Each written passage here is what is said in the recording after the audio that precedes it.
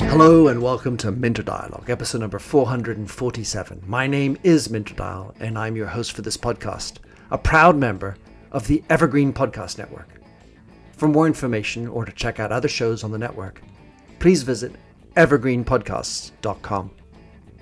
I'd also like to give a shout out and thanks for putting up a 5-star review of the show to Sarah Shaw Consulting. Many thanks, Sarah. So this week's interview is with Nova Lorraine. Nova is an advisor, award-winning designer, author of Unleash Your Supernova, 101 Action Steps to Boost Creativity and Beat Burnout. And she's the host of the award-nominated podcast of the same name, Unleash Your Supernova. Her podcast is also part of the Evergreen portfolio. In this interview with Nova, we discuss her extraordinary path, the founding and running of The Rain magazine, her new book, Detecting and Beating Burnout, as well as about fashion and celebrities. You'll find all the show notes on minterdial.com. Please consider to drop in your rating and review, and don't forget to subscribe to catch all the future episodes. Now for the show with Nova.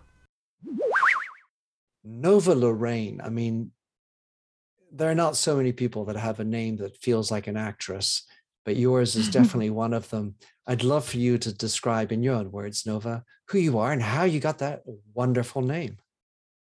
Oh, I love that. And actually, I just started acting a couple years ago, so I guess it's matching up. So I am Jamaican born. I grew up here in the U.S. I have 5 other wonderful siblings, and I am the oldest girl in a very traditional Caribbean home.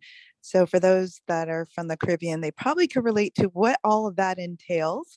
So I didn't grow up like a lot of my friends in Connecticut. I had a ton of responsibilities from an early age, and it forced me to just juggle a lot. Sports, school, because I was that student who wanted to get straight A's, and I loved playing sports, and I had my responsibilities at home, and of course I had to work because I need to make my own money. So it was definitely a busy childhood, teenage years, going into college, but it definitely prepared me for all that I'm doing now, and the helping me have the ability to juggle quite a few projects that I currently juggle. And I'm an author. I just released a book called Unleash Your Supernova, and really excited about all the ways that it shares on how to increase creativity and beat burnout and survive the crazy roller coaster of entrepreneurship. And I'm a mom of 4 competitive athletes. And I am a designer and I love couture, especially the art of fashion, and was very blessed to have received the Best Hot Couture Designer of the Year with my debut collection when I started my designing life. And that led me into launching Rain magazine. And Rain has spawned into so many different avenues, but the goal initially with Rain was to help other designers and other creative entrepreneurs like myself never give up on their dreams, and by providing them a platform to take them to the next level and to inspire them and educate them along the way. And that now is also the engine behind Pink Kangaroo, a podcast network, which does the same thing, but in audio form, bringing together incredible hosts from around the world and helping them impact their communities. And let's see, I could go on and on. A recent project is in the crypto metaverse space. So I'm very much a nerd, and that's a new area that I've delved into and excited about that. And I love to read. So that's a little bit about me. Whoa. Just going to pause 1 second. Sometimes when you're speaking, it pops a bit. So maybe just keep I don't know what you're speaking into your phone. Is that what it is? I am. Let me put on my headphones and we can, yeah, and let's redo that because I am close to my phone. So that might be it too, the speaker. Yeah, that's what I was thinking. You weren't doing that before. You said it wasn't popping before. Maybe and all of a sudden closer. Is this any better or would you prefer? No, it's nice. Yeah, it's good. It's a little bit more warm. Okay, testing, testing, 1, 2, 3, testing, testing, 1, 2, 3. Good. Okay, awesome. We can re-roll if you want. I'm good with that. Well, you had good energy in it, but it's sort of up to you. I'm happy to start again. Do you want to start again? Or should we go from there? Yeah, it's just on the post-production side, whatever's easier for you, I'm game. I could turn it back on if you need me to. Won't be exactly the same, but I'm able to, let's redo it and then you could decide which one you want to use. Yeah, I think it'd be better if we keep the same sound quality. So let's go from the top. Okay. Nova Lorraine. Wow. There are certain people who have come with a name that just sounds like they're from the celluloid movie pictures. You are a woman after my own heart, looking at so many different topics with a bundle of energy. And I'm delighted to have you on my show to discuss Nova Lorraine and where on earth did you get that Nova name from? Well, thank you. And I'm excited to be here, Minter. And, I have to credit the name to my dad. And growing up with a name as unusual as Nova, and it is gaining more popularity nowadays, but it would always come up like, what does your name mean? Where did it come from? Is that real? Is that your real name? And I got that more than any other thing. And, I'm Jamaican born. My father had just immigrated to the United States when my mom was pregnant with me. And so because my mom was pregnant, she stayed in Jamaica with my brothers. And he wrote to her saying, if it's a girl, name her Nova. And shortly after I was born, she and myself and my brothers came to the US to join my father here. And it didn't dawn on me to figure out, okay, well, that's a great story. I love that. But why Nova? It's not a common name in Jamaica either. And I came to find out that it's actually associated with Nova Scotia. And once upon a time, Nova Scotia had a very intimate relationship with Jamaica. And so there are a lot of structures on the island with that name, and that inspired my father. And I have to say, I really believe in the power of names, because when I discovered the meaning of, the translation of Nova into new, and that it also meant a star, I really resonated with those meanings as well. And all that I do in my world, in my life, is something new. I'm always trying to reinvent or invent something new, and or a new way of doing it, or a unique or a different way of saying it or expressing it. And then in terms of the meaning regarding an exploding star, the supernova, I really feel that all of us have that within us to be able to reach our fullest potential. And life is a journey, and you start off as this, one being, and then if you take advantage of all that life has to offer you, you turn into this magnificent, greater version of yourself that continues to explode and grow and shine even brighter. In your childhood and your life into the woman that you are, you were saying how your Jamaican background and living in a family with so many siblings formed you and helped prepare you for the life you're leading today. Tell us a little bit more about the multitasking Nova, the multi-functioning, the multi-doing everything Nova as you grew up. Yeah, so I'm the oldest girl in my family of 6 siblings, 6 children. So I have 5 wonderful siblings, 4 brothers, and there's a cluster of us that 4 out of the 6 that are really close in age. So it was me and my 3 brothers, and I just had to survive for 8 years until my younger sister came, as the only girl. But then also being the first girl in a very traditional Caribbean home, that came with many responsibilities. And so it was very apparent to me early on that my life outside of school was very different from my friends. And so I had chores, I had to cook dinner for like the entire family, and we always had guests over. So I'm literally preparing meals for anywhere from 8, which is our family size, to 12, 14 people on a regular basis. Very industrial. And I started cooking at the age of 12 and apprenticed with my parents in the kitchen starting at age 11. So that could just tell you to set the tone of the level of responsibilities that we had at an early age. And not only that, I was an athlete. I really strive to get straight A's in school. So I'm juggling, a very intense school workload and sports. And then I'm very independent. So I wanted to work and make my own money. And then I had a job. And then when I came home, I was, I had to do my laundry. I had to clean. I had to cook meals. And my parents were foster parents as well. So those children that I had to assist on a daily basis whenever, we were fostering. And it really prepared me, even though it sounded like a lot, you only know what you know.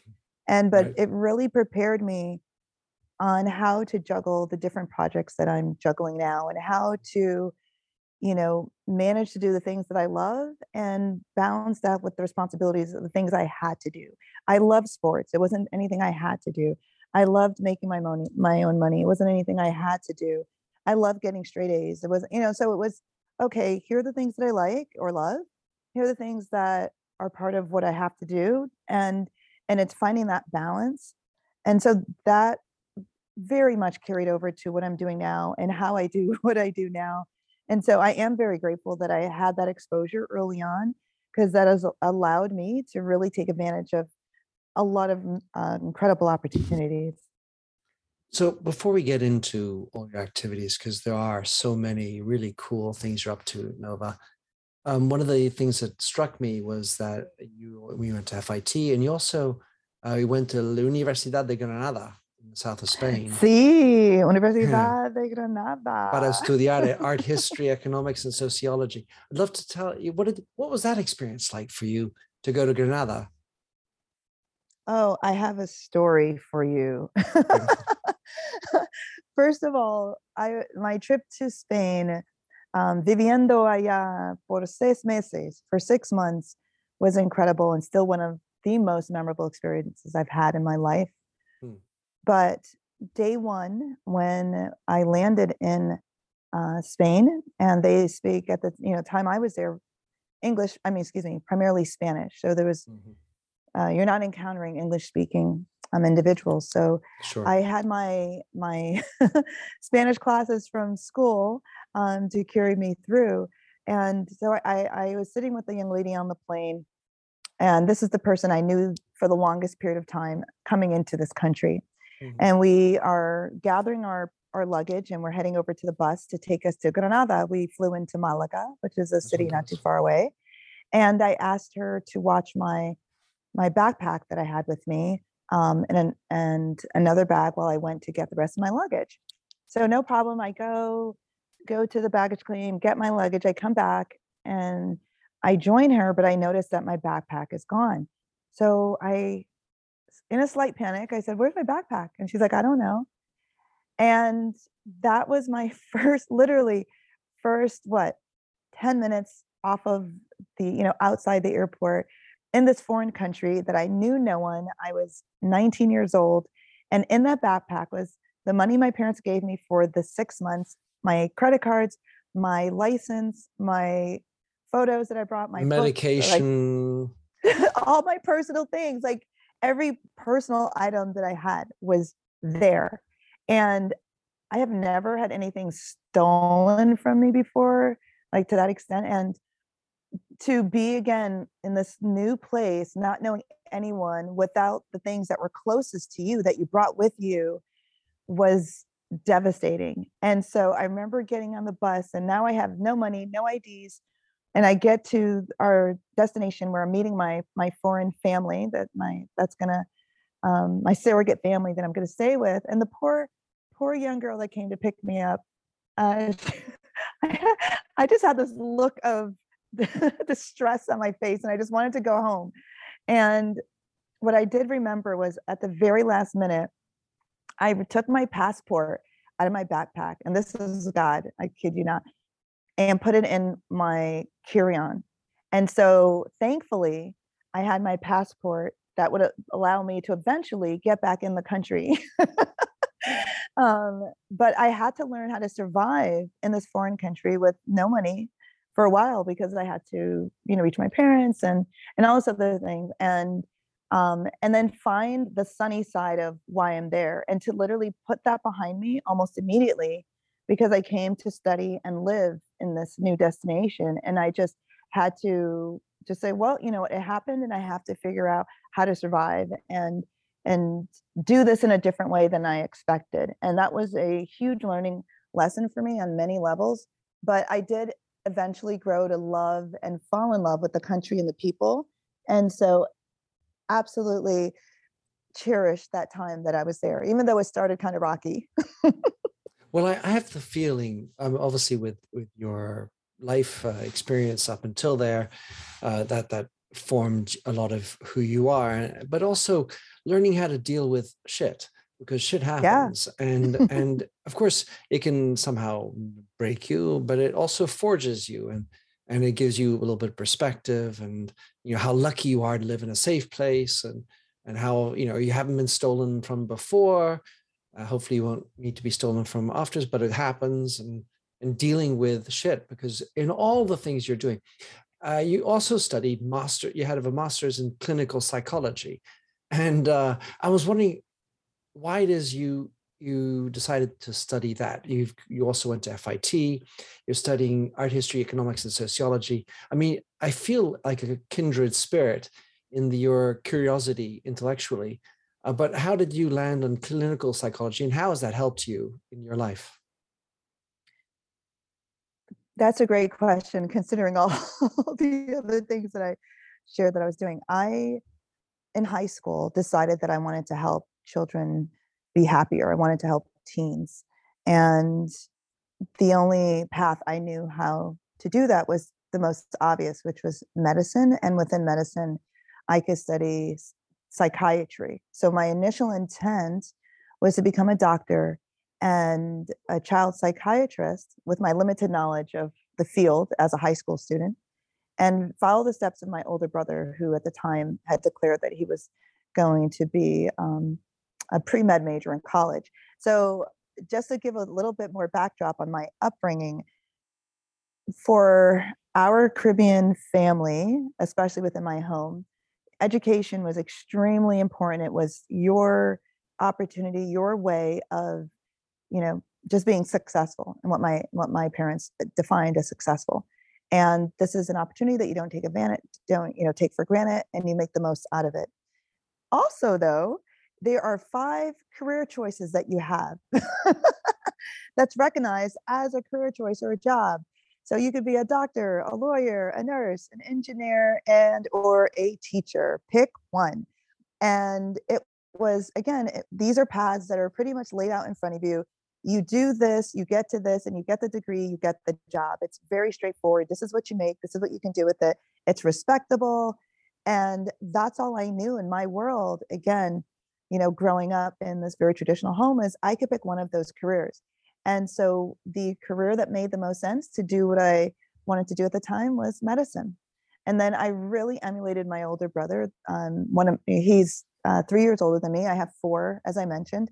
He's the one that's 3 years older. And anything that he wanted to do, I wanted to do. And he actually was the one who suggested that I study abroad in Spain, which he did for a year.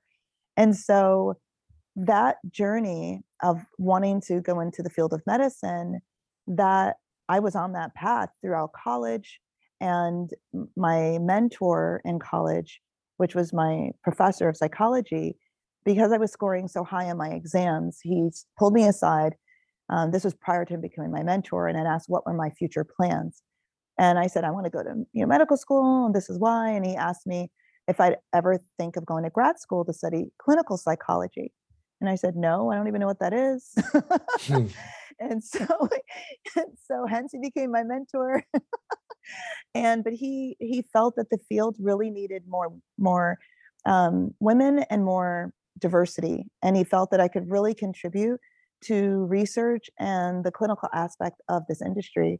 And so he asked me to think about it and look more into it. Well, I did, and I fell in love with it. And I quickly changed paths from medical school to grad school.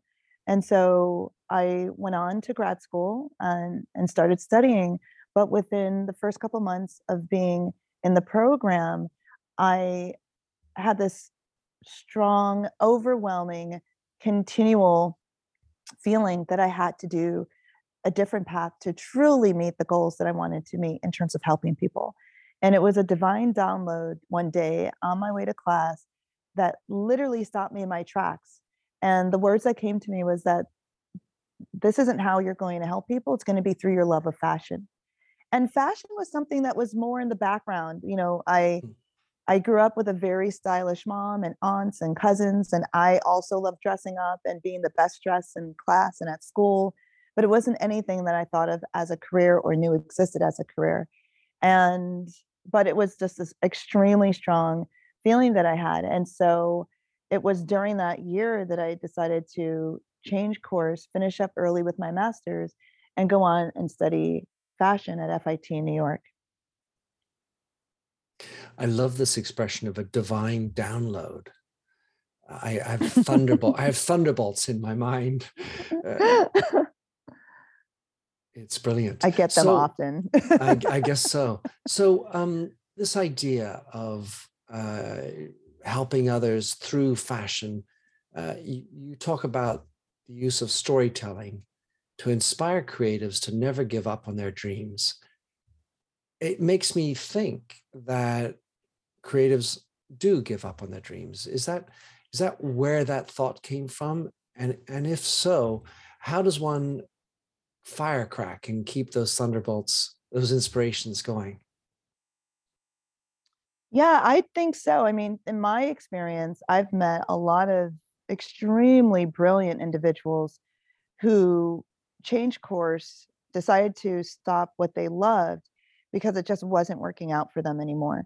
And even on my journey, financially and or any other obstacle that was in their way, getting noticed in what they're doing or getting clients or building that community that they needed, getting the support, because sometimes money isn't the only support that you need to really grow within the space that you've chosen to grow in.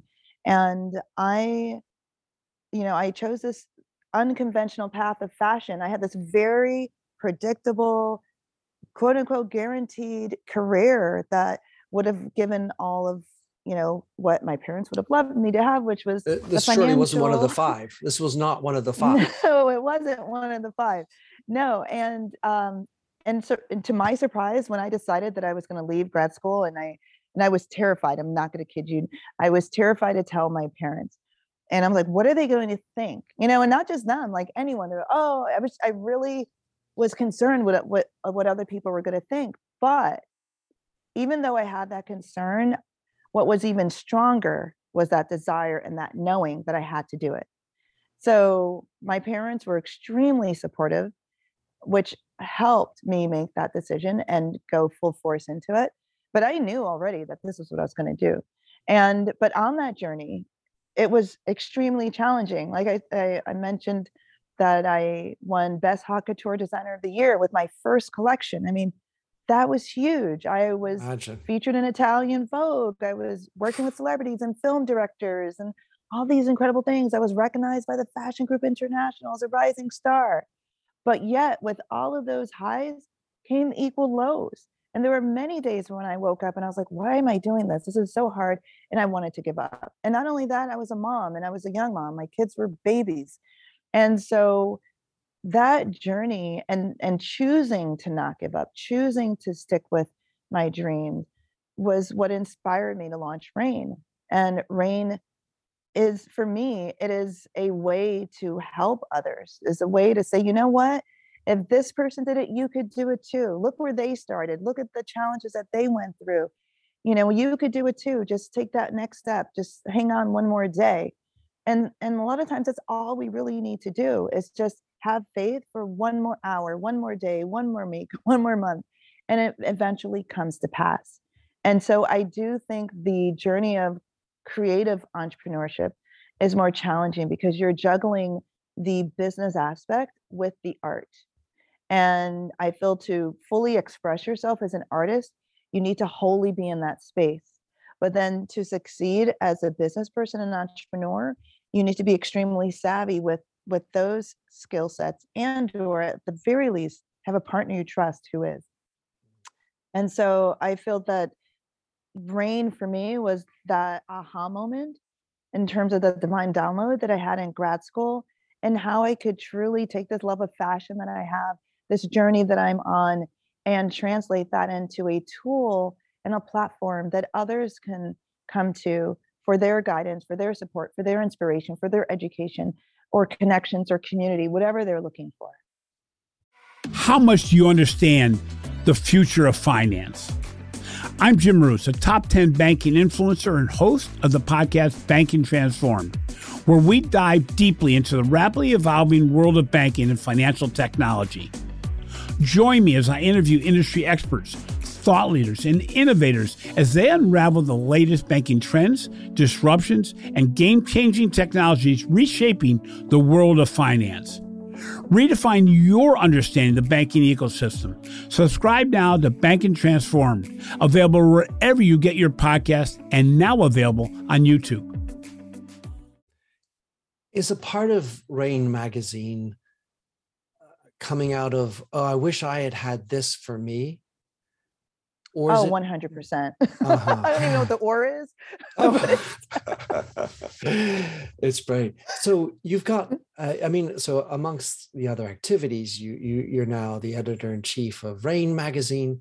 Great name. You've got over 30 or 40 different editions of it.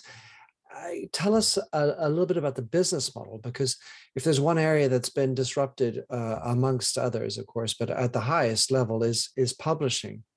And a magazine, it doesn't sound like an easy business to be in. So tell us how you have made Rain magazine work. I mean, it's got 100 pages, as I recall, per edition. It's got beautiful content and seems to be successful, but it's difficult these days. And I'm wondering how you've managed through all the changes. Oh, thank you for that question. That is an excellent question. And I'll have to say ignorance is bliss.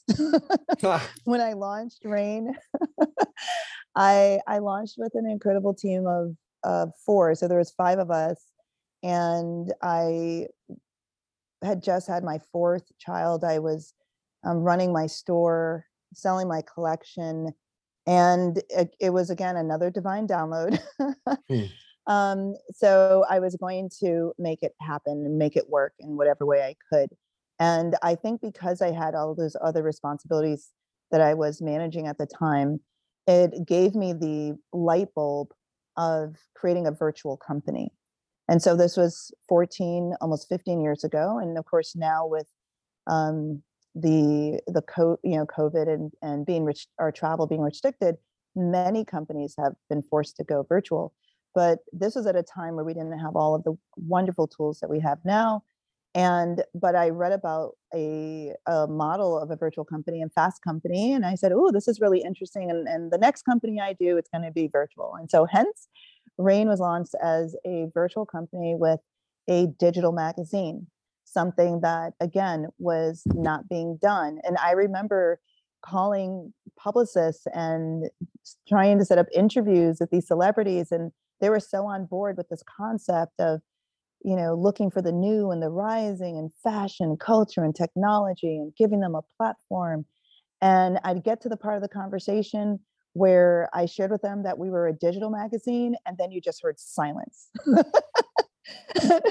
And they were like, oh, I don't know if this is a good fit. But I truly believed in the model we had at the time when we launched it. We were, eco-friendly, we were innovative, it was modern. And I just knew this was the future of publishing, was the future of how we were going to consume content. And so I just continued ahead. It fit very well into my lifestyle as an entrepreneur, as a mom, as a creative. And it also forced me to learn how to communicate without being face to face. And this was before the video communication tools we have. And to translate extremely artistic visual terms and goals through words. And so it helped me really develop and hone some extremely valuable, unique skills early on, where I could gather a team around the world and not be restricted by location when finding talent, working with talent, and featuring talent. And so Rain launched digitally and grew into print And we were on newsstands in Barnes and Noble, and we launched events to bring that high touch experience to the magazine, so you could see the faces that we were covering and feel the energy that we were bringing into the magazine. Those events allowed us to grow organically and really become a destination for rising talents and artists and individuals that were, launching tech products and things and books and things like that. And as the industry continued to evolve and social media started to take more and more of the landscape, from independent magazines, I then came across digital radio, which is now podcasts, and which has grown into podcasts, and fell in love with the medium. I grew up around music. My father's very musical. My family's very musical. I danced in college. My family are made up of a lot of really wonderful dancers.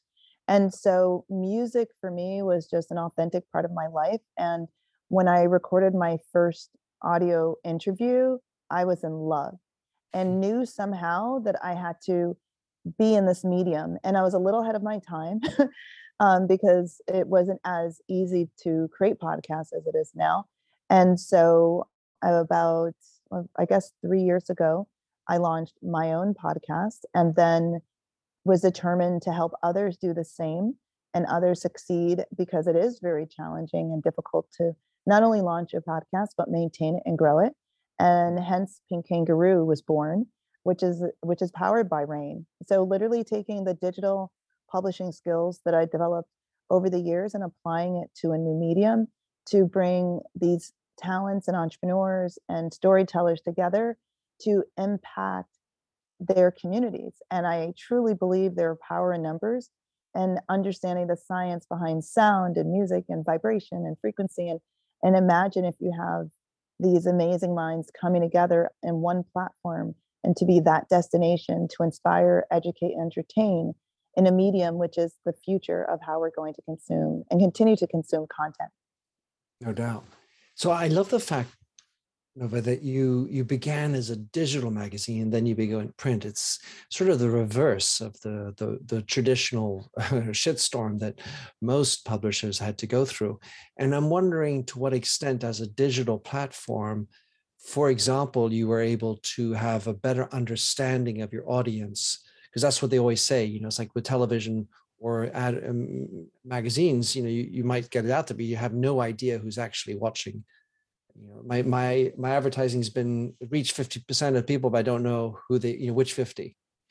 Whereas with digital, there's much more contact, if you will, or traceability. And to what extent has that been helpful for you in driving the print version, for example? Yeah. So, going from digital to print was a complete educational experience for me, because again, I wasn't, super knowledgeable about publishing. I had worked as an editor for just under a year for another publishing house prior to launching Rain. So I had that experience. But, taking an idea and turning it into a story with images and laying it out in a way that's visually appealing, and then finding that tool to showcase that content in the most user-friendly way digitally was challenging. But then taking that content and presenting it in a very conforming medium that, you have certain sizes and restrictions that you're working with, deadlines that you're working with, vendors that you're working with. And it was a new cycle of production that I had to learn. And I feel going from digital to print, I had the advantage of being able to publish, like learn how to publish and take an idea and bring it to life in two extremely different ways, but then apply that to so many other things thereafter. And learning how to take a concept and bring it to life visually in different mediums, I feel is a valuable skill, and you can apply that to anything. So I think it just really helped me develop my storytelling abilities more powerfully, and how it helped me in terms of going to print is that it gave me a tool that was unique to what others were doing. So we weren't just a print magazine, we were a print magazine that followed this digital medium that you could access very easily. And then the print was more of the art piece and the collectible and that additional experience, how you can extend the experience. The event became the extension of the experience. So I didn't see the print as the end all be all. I saw it as part of the storytelling and how to further extend what we were offering as a brand to give another way for people to really touch, feel, and be invited into that RAIN world.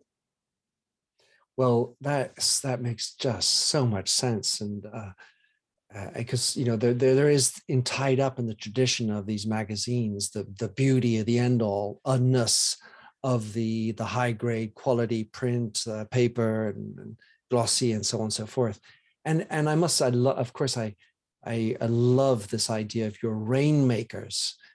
You've had such an impressive list of people who have been featured in your magazine. I was seeing Priyanka Chopra, Ben Carson, Mark Cuban, Kendall Jenner.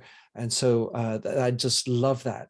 I'm running out of time, but I want to cover a few more things. And one of the topics, just to finish on the Rainmaker magazine, which I encourage anyone who's listening to go check out, is the use of social media. How have you seen the use of social media, given your digitalness and background, as being an effective or not tool around RAIN magazine? So around RAIN, it was very effective because we started digitally, and telling that story for us was before social media was a platform that everyone was going to for content delivery. And translating a magazine to a tool like Instagram was a beautiful thing, and a perfect way of showcasing imagery and travel and art and fashion. I feel the disadvantage to social media is that for those who did not grow up with traditional marketing tactics, which are often referred to as guerrilla marketing or face-to-face, marketing with using more of that human to human experiences and tactics, I think they're losing something, because I feel that they're looking at social media as the beginning and end of their marketing strategy and how to reach the consumer and engage with the consumer. And they're missing so much. When we launched our events, it was such a powerful tool to meet these individuals in person, because of course a lot of the work we were doing was through emails. And so we were doing interviews over the phone and emails, and so we weren't meeting them in person. But by gathering this talent, these group of people in a room, and the energy that comes from that, and the true relationships that you develop from that, is invaluable. And also, when you take your consumer engagement off of social media, you're forced to go deeper. You're forced to be more creative, think more outside the box, to get to know your customer more. Where do they live beyond Instagram or Facebook or TikTok? What are they doing? What do they eat? What do they like? Where are the areas that they want to, how do they want to grow? What can you offer them? What is that experience? And what is that emotional connection can you give to them beyond the digital? So the digital is great for accessibility, but it's also limiting if you're only looking at that as one avenue to grow your brand. If we only depended on Instagram, we wouldn't have developed the podcast network. And the medium of sound is so powerful. And again, it's how do you go beyond what you're doing and continue to give your user, your listener, your reader, your consumer a better experience. So for me, RAIN has always been just the beginning. It's never been the end. We are always looking for ways that we can just do more, for our RAIN readers. So Nova, new, don't take this badly, but I was thinking you're going old school on me. I am the eclectic one. Okay. I mix old with new, hence Nova Lorraine. Let's go back to the name. So it's a part of who I am. I believe I love history. and I love futurism, but I think the balance is in the middle. How could you take what you've learned from what has worked in the past and blend it to what's new and fresh that may work a little better? Like, it's bringing those two together. And I can't say we, should throw everything away that we used to do just because we have this new toy. Like, I still love playing with Monopoly. Yeah, you Mm. have apps on the phone and things like that, but board games, again, very different experience. And if you do an app with your family game, which I do, and you do a board game, completely different experience. Mm. And so they're just things we could take advantage of, but I do absolutely believe in and learning from what worked in the past. And if you have an understanding of human behavior, and going back to your question on how psychology has helped me, I bring it into everything that I do. I look at the person first and the experience that they're going to have, and how can I increase and enhance that experience, and knowing the cues that we could tap into in terms of our five senses, and how can you look for things within what you do where you can create that emotional connection through all the senses, not just one.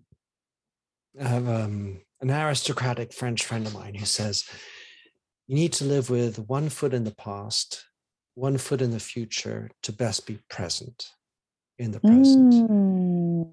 And it strikes me that your clinical psychology, frankly, we don't need to take a degree in psychology to understand that we're humans, and that human Mm-hmm. touch and that human experience is so important. And I'm thinking of the family dinners you've had, and your hands in the rice, whatever jambalaya. I don't know, whatever I'm not good enough to know the exact recipes, but those very visceral, human, tactile experiences are part of our life. And that digital thing is great for distribution, as you said. I loved how you expressed that, but we do need to be real and dig down. Two things, Nova, before we finish. I want to get into Unleash Your Supernova, which is the name both of your book and your podcast. Unleash Your Supernova, 101 Action Steps to Boost Creativity and Beat Burnout. Beating burnout. Tell us why this book, which is published into 2021, is so necessary now. This year and last year is profound because everyone around the world was experiencing the same thing. And we all have a similar story that we can share. And who knows when this is going to happen again. Hopefully it'll be in a positive sense. But we were all going through micro traumas. We were, for some of us, old traumas may have been rehashed, for some new were made. And it just heightened anything that we were already dealing and managing and juggling and balancing. And I have encountered so many people that, because they were forced to take a break, were able to reflect on what they were doing and how they were doing it, and realizing and recognizing how burnt out they were becoming or had been. And it was a time to pause and make changes and make hard decisions. And if we remove ourselves from these past 2 years and just look at in general, when we are taking on these projects or relationships or these creative ideas and tasks that we're doing, it's so important that we add that balance in there, because to be the most optimal version of ourselves, we can't be in a state of burnout or approaching burnout. And as I shared, as a kid, as a teen, I was used to juggling a lot of things. I can't say I experienced burnout as a teenager, but as an adult, I absolutely did.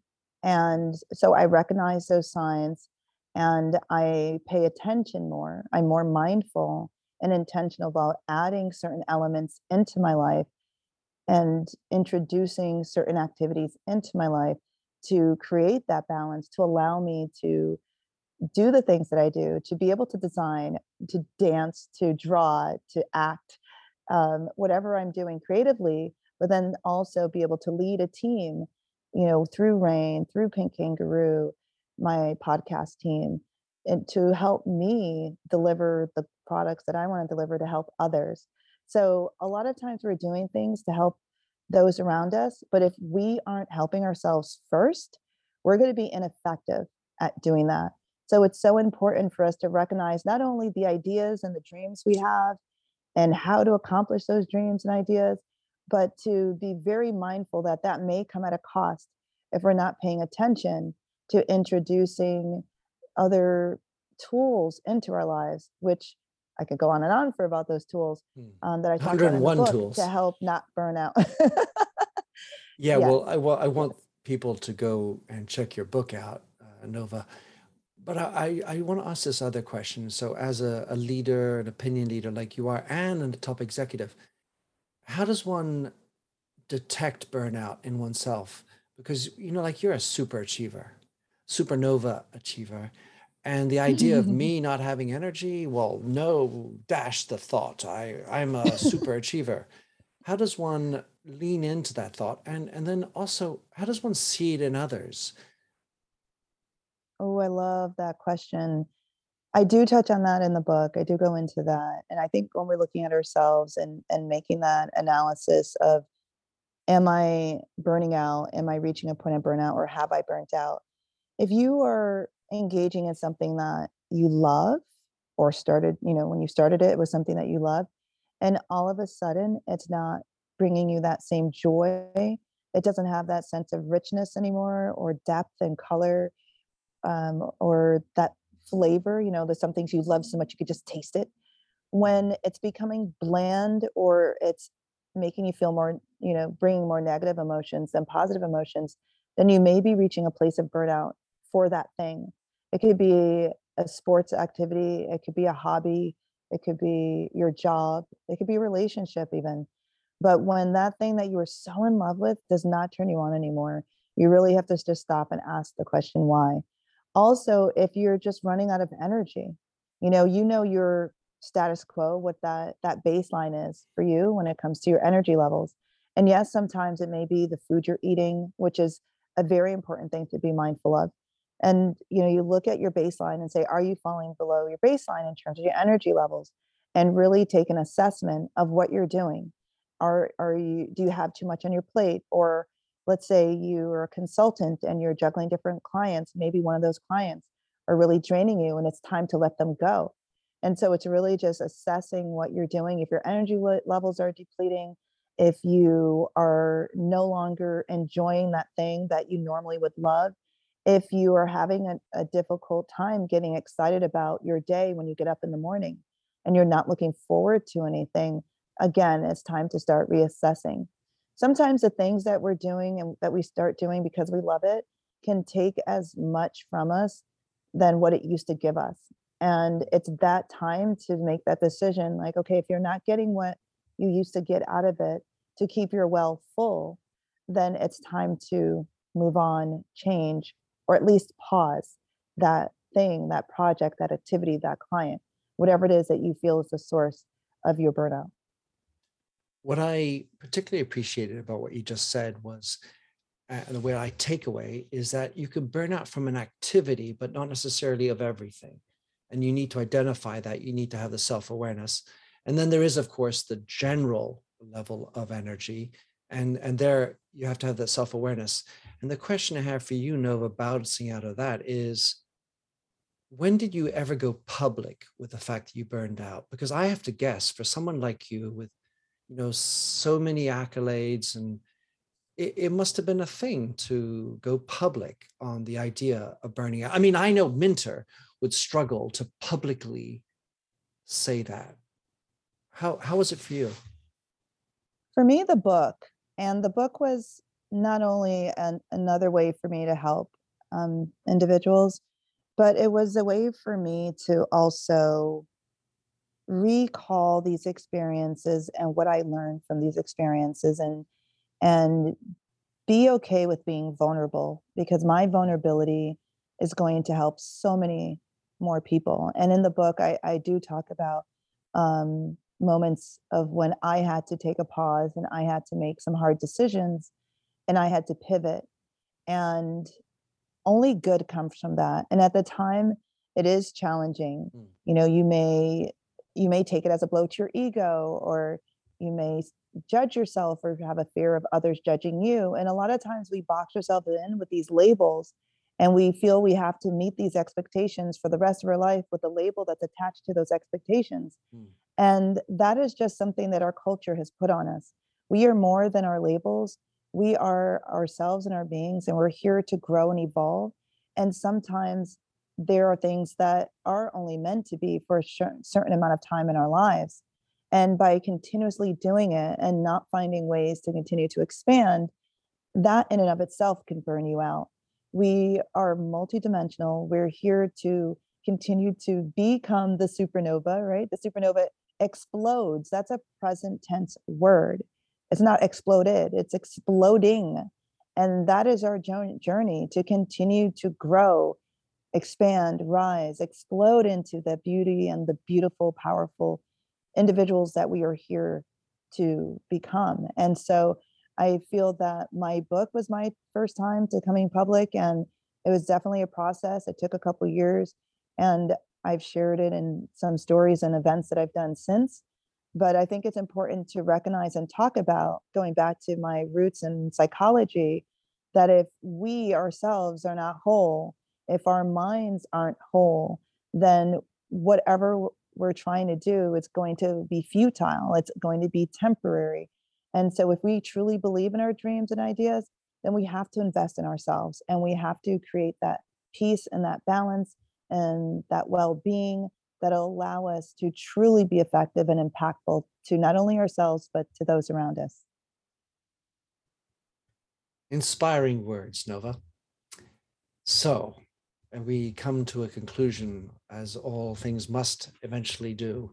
How can, which is so sad, but how can somebody get a hold of you, follow you, see your magazine? What are the best ways? Give us some of the good links, because digital remains a good way to get into that. Of course, see if you have a show or something you want to talk about, go ahead, tell us what are the best things. Absolutely. I'm on LinkedIn. So for anyone listening, if you're on LinkedIn, I love to connect there. I also can be found through my podcast, Unleash Your Supernova. I'm on the Pink Kangaroo and Evergreen podcast networks. And so if you just type in Unleash Your Supernova, it will take you to my podcast pages. And of course, Rain Magazine. You can email me directly through Rain. My team will get me those emails. And that's RAINE Magazine. And for those of you that love Instagram, look for The Real Nova Lorraine on Instagram. Fabulous. Unleash your Nova, unleash your supernova. Thank you so much for coming on. It's been an absolute pleasure. I love some of the sterling insights and your energy. So thanks for coming on the show. Yeah, thank you so much for having me, Minter.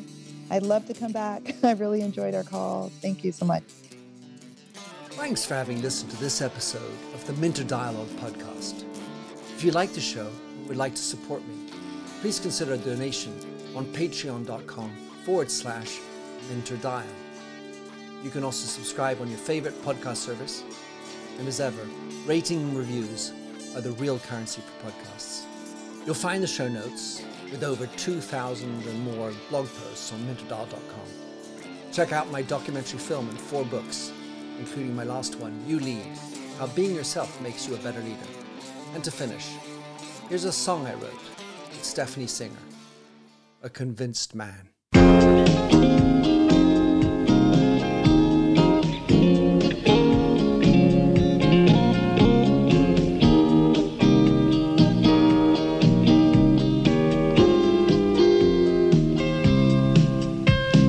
I like the feel of a stranger tucked around me, precipitating the danger to feel free.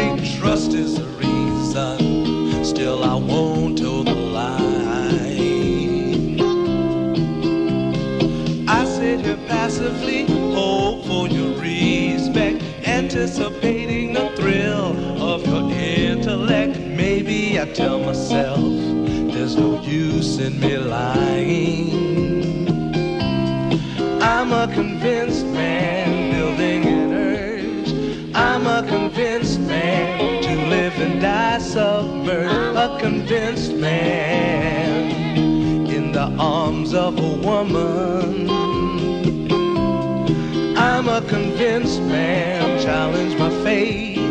I'm a convinced man, competition's innate. A convinced man in the arms of a woman. Despise revenges and struggle with deceit. Live for the challenge so life's not incomplete. What's wrong with challenge? I know soon we all die. I like the feel of a stranger tucked around me, precipitating the danger to feel free. Trust in my reason and let me show you why. I'm a convinced man, practicing my lines. I'm a convinced man, here in these confines. A convinced man in the arms of a woman. I'm a convinced man, admit to the test. I'm a convinced man, I'm ready for an arrest. I'm a convinced man in the arms of a woman.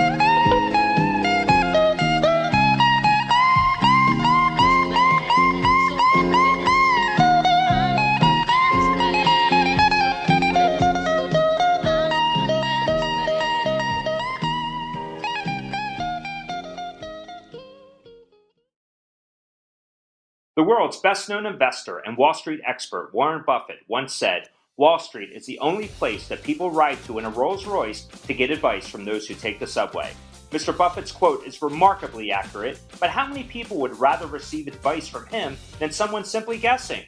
Welcome to Buy, Hold, Sell, your single source for Wall Street knowledge and profitable guidance. Please join me, Todd Schoenberger, and fellow trader Tobin Smith, as well as host Veronica Dudo, for a podcast known to move the needle for investors. Tobin and I are seasoned Wall Street executives with deep investment experience, and we are prepared to share our advice to those who choose to listen.